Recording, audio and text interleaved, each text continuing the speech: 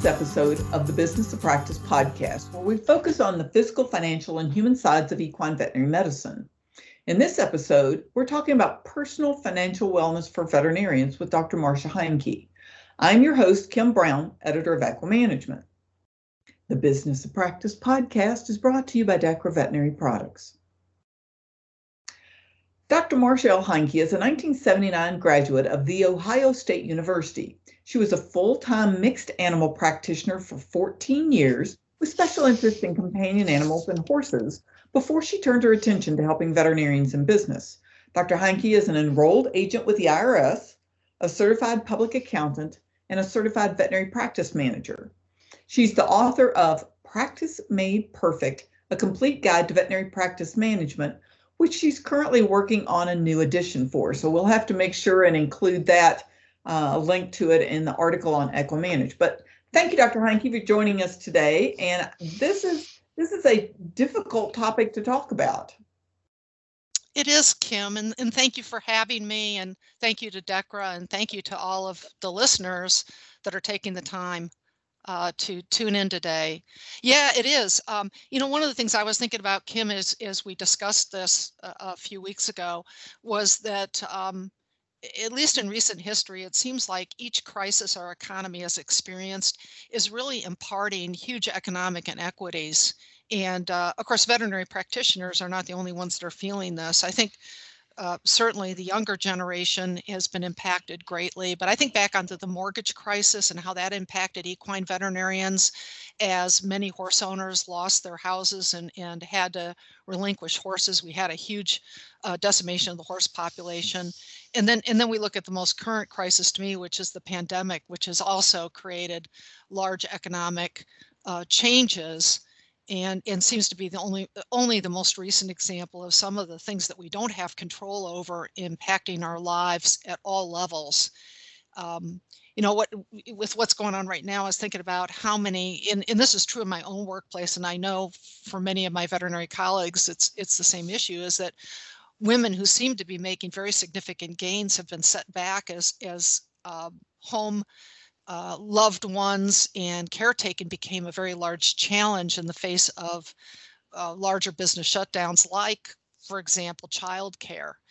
And so when you start looking at some of the financial data points that are out there, and there's just hundreds of surveys that are on this, it just speaks to some of the problems that we have, not only in the veterinary profession, but across all professions and all jobs. Right now, I'm just going to throw out a couple stats.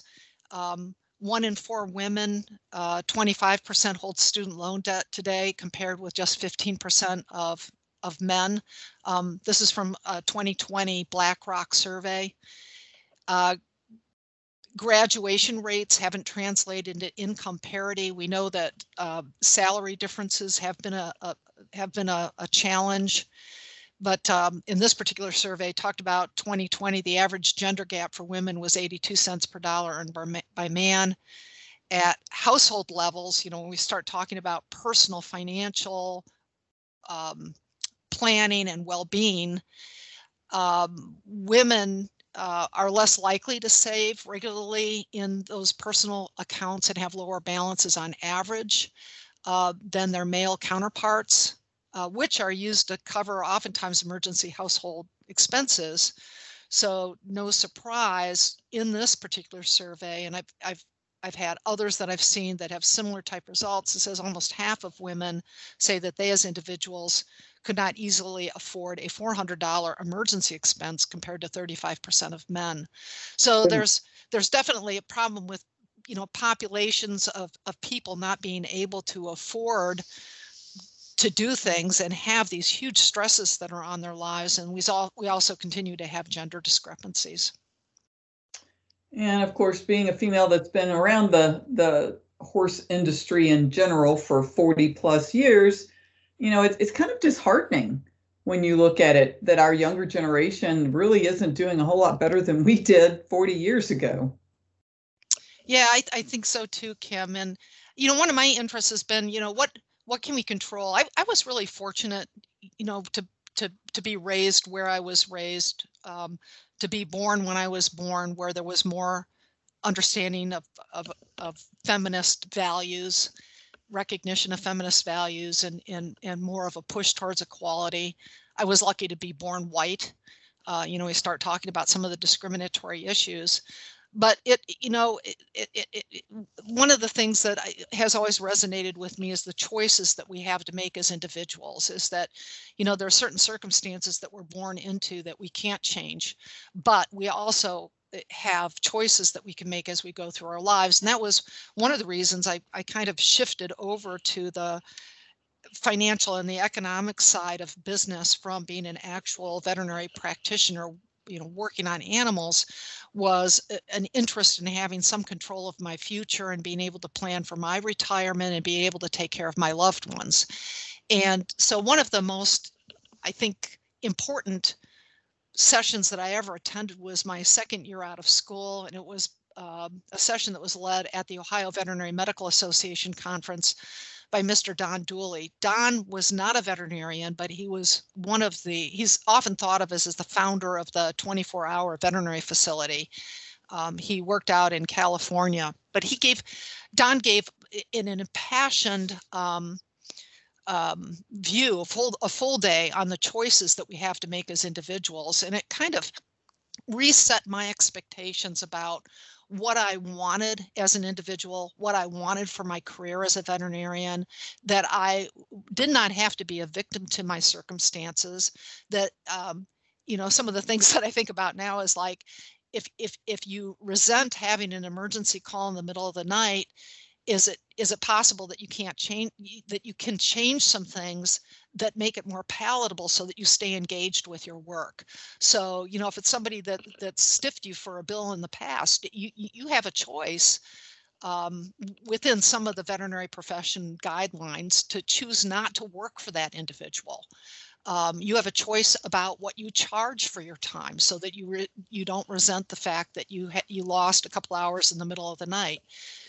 There are a lot of different things that we do have control over. And I think this thought about choice in managing our financial matters empowers people to maybe reduce some of the stress that lessens our well-being as workers. Be it an equine practitioner or whatever it is. So I know, Kim, you had talked about, some of the stuff that's coming from the AVMA economic studies, but there's a lot of other ones too that reiterate this idea that one of the things that leads to professional burnout across all professions is financial stressors. So if we can manage our financial stressors and develop more financial wellness through the choices we make, then we increase the probability that veterinarians will be longer lived in their chosen work. And I think that's really important for veterinarians of all stripes to be thinking about. So practice owners, you're really called to provide tools and resources to help all of your employees, veterinarians, technicians, receptionists, this whole practice family, to have some of the tools and the knowledge that will help reduce the stress in their life. And this is, it's one thing to pay people, but it's also another to provide some level of education, because you do have contact with these individuals every day, to show them the choices that they can make. So, if you offer a retirement plan, to provide the training and somewhat of a recurrent refreshment about how to save for retirement with pre-tax dollars, for example. So there's a lot of different things I think that we could do that would reduce some of the financial stress that we know is leading to burnout and probably premature departure from veterinary medicine that could be otherwise avoided. Yeah, and what you and I talked about before we started recording the podcast is, the AVMA, some of the statistics that have come out of there for our equine industry is that there's only about 40 vet students graduating each year with an equine practice focus. And with the first 5 years of equine practice, about 50% of those veterinarians are leaving for either small animal or other jobs. And the other end that we talked about was the fact that we are aging out of our equine veterinarians. About 60 equine veterinarians are retiring each year. So we are losing a lot of veterinarians. And as you and I had talked about, the lack of being able to hire someone to come in and help you means you're having to work even more and even longer, which adds again to the stress and the burnout and comes to premature leaving of the industry. So how on the financial side can we, I mean, you've talked about some things, but how can a veterinarian actually sit down? What's the starting point to look at financial wellness? Yeah, well, I think it's a great question, Kim. Let's get into some practicalities and some ideas. And I thought, yeah, I mentioned that I had found another good survey, and it kind of bullet pointed out some of the things that I hear from my millennial employees that are issues to address. So let's talk about them. And this was from a Bank of America. And of course, Bank of America has been one of the great financial resources for veterinarians who are looking to buy into practices, equip their practices, acquire ownership interests, this sort of thing. So I was glad to find the survey because, you know, one of the things I think is a choice is that it's always a good choice to try to become an owner in a veterinary practice, because you can elevate your lifetime earnings working in something that you were called to do. And then, you know, let's talk a little bit about, okay, well, how do we reduce some of the financial stressors that may contribute to burnout and make people a little bit happier in what they chose to do? So from the survey, which is called the 2020 Better Money Habits Millennial Report, these were some of the top reasons for financial stress among respondents. 44% said not saving enough. 38% said planning and saving for retirement. 32% said not making high enough salary. 26% said living beyond their means. 25% said credit card debt. 20% said saving for a child's education. And I just want to add to that too, is, you know, I kind of surveyed my worker population here, and because I've got a number of millennials, and one just mentioned, you know, being a sandwich generation person, having to also provide for elder care while having children that you're raising as part of the sandwich generation is really a stressful thing, and trying to figure out how to do that. And then the last bullet was not being able to afford a home, and 20% of respondents said that. So the first thing I would say in terms of choices, and you know, it's kind of the old bromide, but the best time to plant a tree is today. So for any of our listeners, I would say just get started today. You know, it's great to be worrying about stuff, but do something today. You know, make a decision that you're going to start saving more. You know, if not saving enough is something that's stressing you out, then start to get a plan. So let's just talk about maybe some guidelines. And I found another great article, and I thought these were really good. So I'm just going to, because they're kind of rules of thumb, and I'm always one that's against rule of thumb. I think people should look at their own individual situation, but, you know, rules of thumb have some bearing in terms of like, well, let's get started somewhere. If we're going to plant that tree, let's pick up a shovel and dig at least one hole. Right. So these were great points. In one's 20s, save 25% of your pay. And what that would mean is that $100,000 salary, for example, would translate into saving $25,000. Now, when I say 25%, that's also before tax. And Kim, I had wanted to talk about this a little later, but I'm just going to throw this in here right now. Is one of the things to develop financial literacy is to understand that as income earners in North America, we need to be thinking about after tax or take home pay, because we have a certain amount of legal withholdings that our employer is going to make from our wages as they're paid out. And we have to be mentally prepared for that, and know what that is. So in one's 20s, rule of thumb, save 25% on what we call gross pay, which is before tax pay. And then by age 30, aim to have the equivalent of 1 year's salary saved. So that's kind of a good goal. By age 35, have twice your annual salary saved. By age 40, have 3 times saved. By age 45, 4 times saved. By age 50, 5 times. By 55, 6 times. By age 60, 7 times. And by age 65, 8 times. And that was from an Intuit article by Kimmy Green. So you can find that online, Kimmie Green, which was just kind of some of these rules of thumb. And then Fidelity Investments also said have 10 times, in my last thing, I just said 8 times your salary at age 65. Mm-hmm. Fidelity Investments recommends 10 times your final salary if you want to retire by age 67. So, kind of within that ballpark of where you want to be.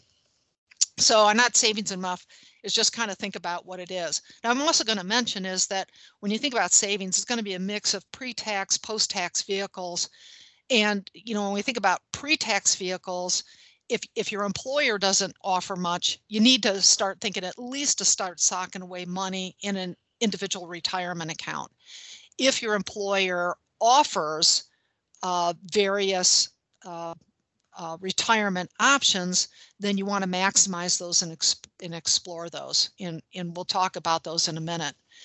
But besides saving monies, setting that in your 20s, setting aside 25% for savings, that also includes debt repayment. So if you're paying down student debt and, that's consumed 10% of your gross salary, then you're looking at 15% that you're putting into some sort of savings. So debt repayment is always good to look at. And that's one of the little tips that I can give people is that when you look at planning that tree today, managing debt is a big thing. So look across all the debt that you have, be it credit card debt, mortgage debt, whatever it is, know what it is and what it's costing you. So that's the interest rate that's on it. And as you think about trying to save, what you want to do is start investing in the pay down of that debt by choosing the highest interest rate vehicles first. So pick that credit card that you're not getting paid off each time, at each month, at each statement, that's charging you 18% per annum.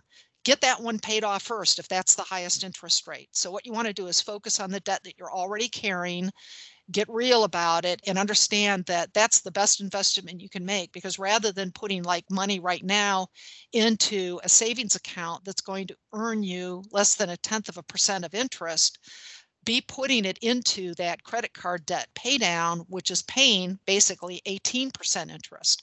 That's right. A huge return on your money. So you want to think about debt as being a savings account that you've leveraged yourself for a reason.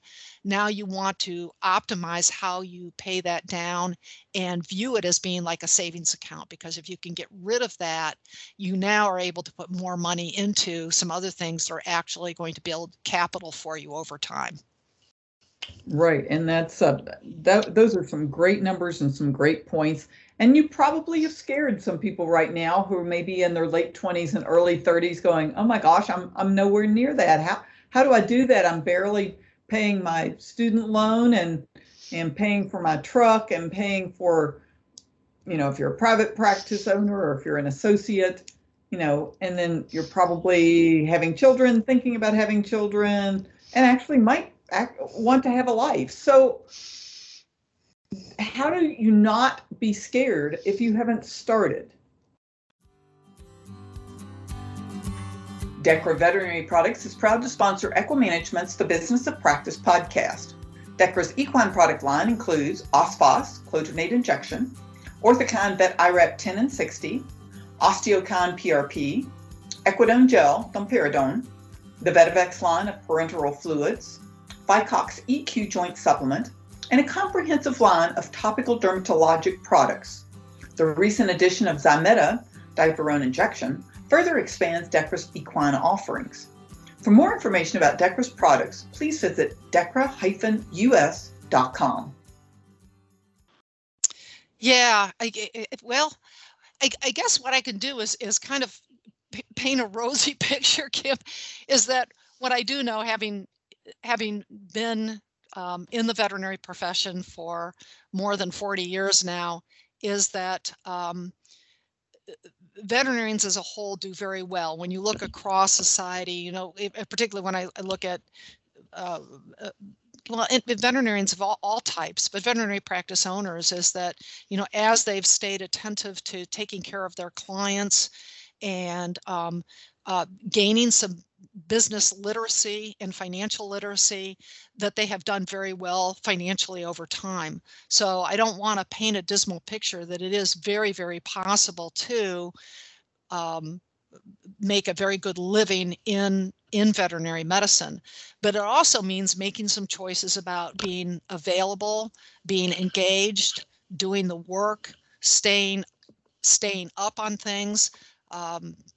Any of the professions, when you sign up to be in them, be they accounting, being a doctor of veterinary medicine, be a physician, be a dentist, you're called to lifetime learning. It never goes away. So staying up with things, being current, keeps you energized and excited, but it also then increases your income generating ability, and in of itself is a way to help prevent burnout. So staying engaged, being available is one way to make this happen.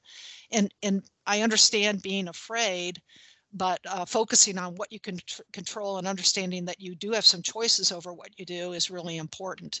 And you mentioned a couple of things that I think are important to talk about, is that nothing is guaranteed in life, in that we all have choices. We all have things that open up in front of us. So we need to make intelligent decisions about what they are, and understand what they mean when we make those decisions. So some of the decisions that all of us are called to make is like, where are we going to live? What is the cost of living in that area? Who is going to be our life partner? Who are we going to be with? Are we going to combine our financial abilities and income generation to be able to raise a family? At what point do any of us decide that we're going to have children? What is the cost of that? What is the time of that? When are we going to engage in that? Time is a zero-sum game, so we have to make decisions about where we make those decisions. Some of the stuff we can't decide about. If we have parents that are depending on us, we're going to have to figure out, what does that mean in terms of the overall choices that we make as we fulfill our responsibilities.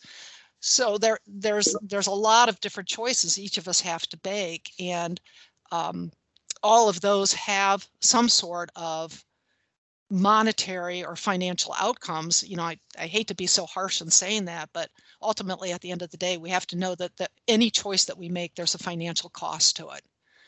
So I think, in the last decade or so, we've seen that a lot of people do tend to live beyond their means. And maybe this has been a problem that's always been out there. And there are many that think that, and I'm one of those, that the internet and social media are contributing to that. Regular use of social media, we're bombarded with advertising more than we ever have been. Any of the online sales venues, Amazon not in the least of those, but there's any number of other ones, allow us to instantaneously charge stuff to our credit cards that we don't necessarily need. So it's really important to be aware that, a lot of use of the internet not only can decrease your productivity as an individual, as anybody that's trying to make an income, but it can also cause you to spend more money than you really should be, which is going to defeat your long-term financial goals. So be aware of that. Just knowing that may be able to help you curate what you're looking at and reduce that time. I know it's a big thing, but it's a large thing that controls what happens to us financially. Right. And, for those veterinarians out there who say, okay, I just want to treat horses, then they need to find someone like you. They need to find a financial planner, someone who can help them walk through what the realities are and help them out. But how do you find someone like that? How can a veterinarian find it? And what are some of the things that they should expect when they're trying to do some of this financial planning? If somebody's sitting across the desk from them and saying, you need to quit doing your binge buying on your beer Fridays or whatever it is. Well, Kim, thanks for the plug. But there are some things that, I want people to think about, because, when I'm like most veterinarians, and people that have heard me speak know this about me, is that I only wanted to be a veterinarian from the time I was about 5 years old. That was my life plan right there. And here I am, I've got a license to do financial stuff. But the reason for me bringing this up is that there are things I wish that I had done much earlier on that everybody can do. And one thing is, get some basic financial literacy before you start looking for an advisor. You're smart. If you're a doctor of veterinary medicine, you've already shown that you can do a lot of different things, and you've got a good baseline knowledge and all sorts of things. And one of the things I recommend for anybody that'll listen to me is, get some basic financial understanding. If you are fortunate enough to have a high school that pushed you in the direction of learning the basic principles of accounting and personal financial management and budgeting, great, good on you. That is an incredible start that I didn't have, that I wish that I had. If you don't have that, seek it out. Even if you're not all the way through veterinary school yet, if you can find a principles of accounting course that you can take at college, if you can sign up for something through YouTube, if you are a first year or second year graduate, do what I did, go to local community college and pick up a basics of accounting. But anybody that is looking to take care of their families and be better, in a better place financially, should have some basic understanding of the language of business, which is accounting, and what that means, which will also incorporate some things on budgeting. And then once you have that knowledge, is having a personal budget, knowing what your after-tax income is going to be, and then scoping out what are the primary considerations that you have to do on student debt management, on housing, which is another huge one, and then thinking about what are the other elements that you need to be able to control for, including savings. But until you have that basic knowledge, you can get advisors and all that, but so much of this is the day-to-day decisions that people make, and the more knowledge they have about what underlies financial literacy, the better. And that's a good place to start. There are tons of YouTube courses that you can take just to dip your toe in the water. I also wanted to mention, Kim, that there is an internet website that I really like that's called Investopedia. It's got basics, but it also has a lot on all sorts of things, on retirement planning, on cyber currency, you name it. Investopedia has it. So it's kind of a neat go-to place. It's like the financial arm of Wikipedia, if you will. Oh, so good. Those are some things to know. And then to your question about, advisors, there's different types of financial advisors, but I think, having somebody that can just help you with tax return preparation is probably a good idea. Our tax laws have become so convoluted and complex that unless you have a very simple tax return that includes nothing more than a W-2 for wages that you earn from employer, you're probably going to become more complex over time, and you're going to want to develop a relationship with a certified public accountant or somebody that has the credentials to do tax preparation. And certainly if you're a business owner, try to find somebody that has some knowledge of veterinary medicine, and internet searches do that. There's plenty of people that have developed a niche in veterinary practice support. And then the other thing to think about is a personal financial planner or advisor, which a CPA can oftentimes get you started, but there are CPAs that have additional personal financial planning credentials that are very useful for somebody that's got a more complex life that involves a lot of investments and developing strategies for planning for retirement. And that's a great point to talk about using your finding a good CPA who knows about veterinary practice. That can make a big difference in where their interests have lied in the law and actually helping you do a better job. But I'm going to touch on something that nobody likes to think about, but I think I have had a will and death prep since I was 25 years old. And it shocks me when I talk to some people who are my age now, which is early 60s, and they don't even have a will. So how early should you start on planning for your own demise and what will become of your assets and your liabilities? Well, Kim, thank you for that. It's kind of a downer subject, but the reality is we know this, but we never really like to think it applies to us. We are all marching towards the same final destiny. And so, taking care of some of the elements of good planning to take care of our loved ones is really important, and to encourage our colleagues and our friends to do the same, because there are things that will make a difference in those who survive us in terms of their financial stability. And particularly if you have children, you have brothers and sisters that are maybe not well off, other relatives, it's really important to do some death planning. And the very basic you already mentioned, and that should be done early on, is that you have a will.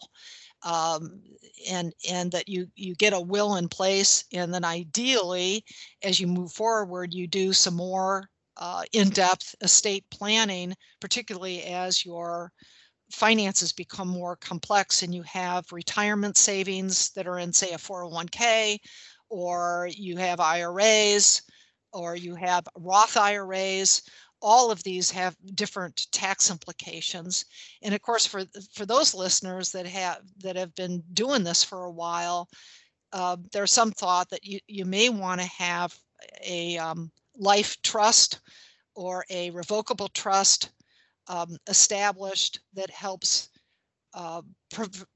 protect your estate when you pass from probate, which opens it up to public scrutiny, and may provide some real benefits in terms of planning how you can mitigate some of the estate taxation that will occur. And I think a big part of this too, Kim, is that, getting a will is one thing, but also thinking about life insurance.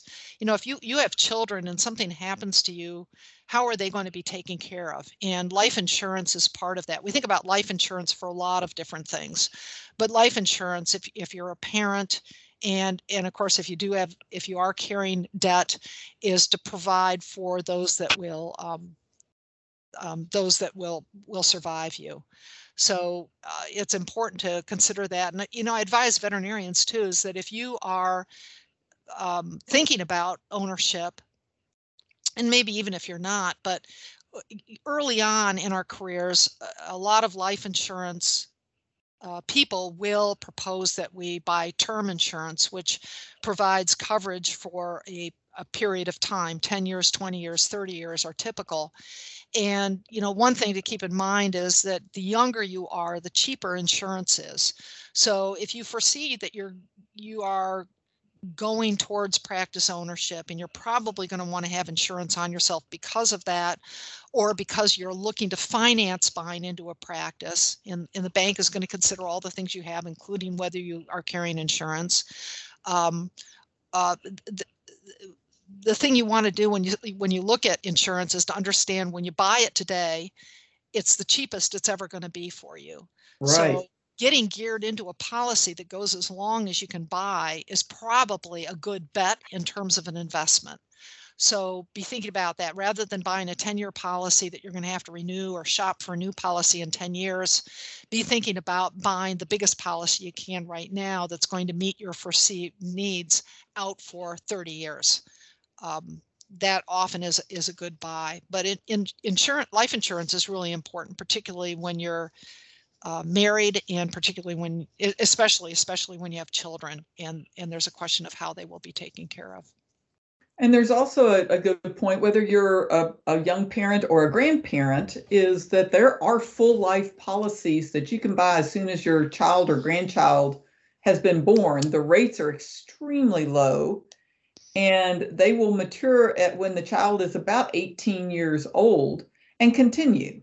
So they can borrow against it for college, they can cash it out if they need to, or they at least have that much life insurance for the rest of their life because it's a full life policy.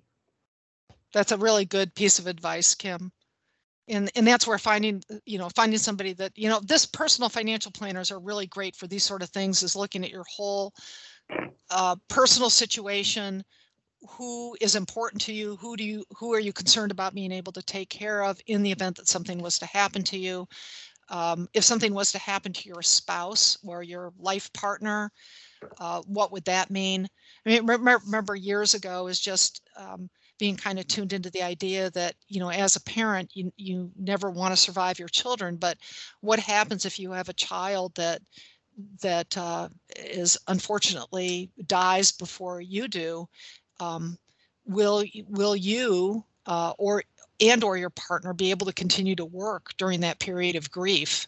And so, insurance to some extent helps protect you financially during those periods when you're not able to work. There's been some that say that, you may even want to consider having life insurance on a child just from the standpoint of being able to protect yourself in the event that child dies. Yeah, and I think I think that is a great point. But again, I think it all goes back to what you said. The younger and healthier you are, the cheaper your insurance rates. So as much insurance as you can afford at a young age will continue you on. Yeah, that probably brings up the other insurance we should just touch on, Kim, is disability insurance. Is that, for whatever reason you do get hurt and that you do have to pull on disability for some period of time, is that in the land of equine veterinary medicine, most people I know, they get hurt a little bit, keep on working. Veterinarians seem to be pretty tough individuals, but the reality is when you're working on large animals, you can get hurt pretty badly. And so the thing to know about disability insurance is you look at the buffet of items that your employer might be offering you as part of employment. Disability insurance is often one of those. And to keep in mind that when your employer subsidizes the cost of the premiums for you as an employee and doesn't pass that cost on to you, any proceeds that you would receive in the event that you have to file for disability and a claim is allowed will be with after payroll tax dollars, versus if you as the employee pay the premium yourself for disability, then with after tax dollars, then all of the proceeds are tax-free. So it's an important decision I think most veterinarians at some point or another have to make, and particularly if you're a large animal veterinarian working on an animal that can do as much damage as a bad horse can do. The thought of paying for disability premiums personally with after-tax dollars is not a bad decision at all. So just to touch on that, each person is different, but I just want to throw that out there. A lot of people aren't aware. Well, we've covered a lot today about personal financial wellness for veterinarians. Is there anything else that you had wanted to make sure we touched on? Probably that's a good place maybe to end. I mean, there's so much that there's one more thing, because I just touched on it, Kim, and then maybe we can finish with this, because this, as you once said to me, we could probably talk about financial literacy and financial soundness, financial wellness, and personal wellness as it evolves from not having the stress of being in bad financial situations for weeks. Right. But, most of us start out in our work lives working for somebody. And employers offer all sorts of different packages in terms of compensation and benefits. I think all of us are called to, be we employers or employees, and usually we're both. If we're an employer, we're probably also an employee of the company that we are in ownership of. But we want to be thinking about what are all the vehicles that we can use to mitigate taxes and put them off into the future as much as possible so that we can optimize our savings. So when you look at the benefits that are offered within any employment situation, they evolve over time. They're changing. Right now, it's such an competitive labor market that veterinary practice employers are offering more and more very nice packages and offering benefits that are very, very valuable to their employees. So some of the things that you want to look at, you want to be very well schooled in everything that's offered, and then you want to really optimize what's best for your personal situation. So many times there's what are called cafeteria plans, which means that you can select among a variety of different benefits that the employer offers, like group term life insurance, disability insurance, health insurance, different retirement savings things. So there's a lot of different things that can be put into these plans. So what you want to do is select what is most important to you and what most meaningful for you, and decide, do I want to have actual taxable compensation and select these particular benefits, or am I going to pick out more benefits that I won't necessarily use and have less taxable compensation? So I would really challenge people to think about what they want when you've got a selection of things and they are negotiable. And then what the things that you do pick, really maximize them to the extent you can. So for example, many employers now, as we've kind of evolved in the healthcare market, are still offering group health plans. And so the health insurance that's offering, a lot of times there may be 2 or 3 different products that are offered.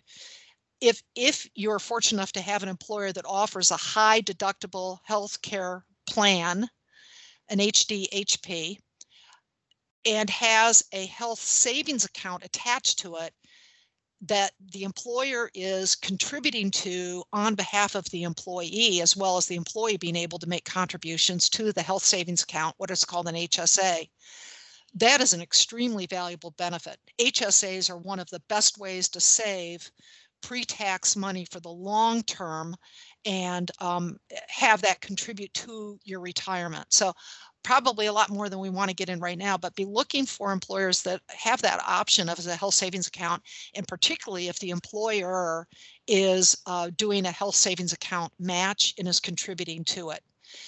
The other things to be looking for are things like a simple plan, which would be one of your retirement plans. That's a savings incentive match plan for employees.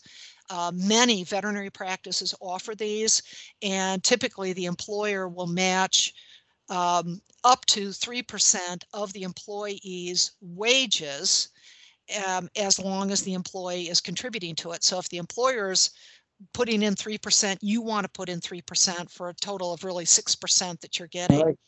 And then there's SEPs. And of course, if the next step up from the simples and the SEPs are the 401ks. And then there's several flavors of 401ks. The 401ks, the employer has different options as to what they will match as to what you put in. Again, you really want to understand what the employer plan looks like.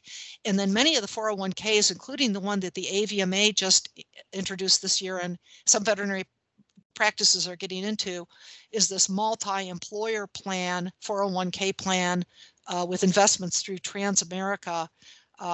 We actually put our employees into this plan, and I'm really happy with it so far. This is our first year in it.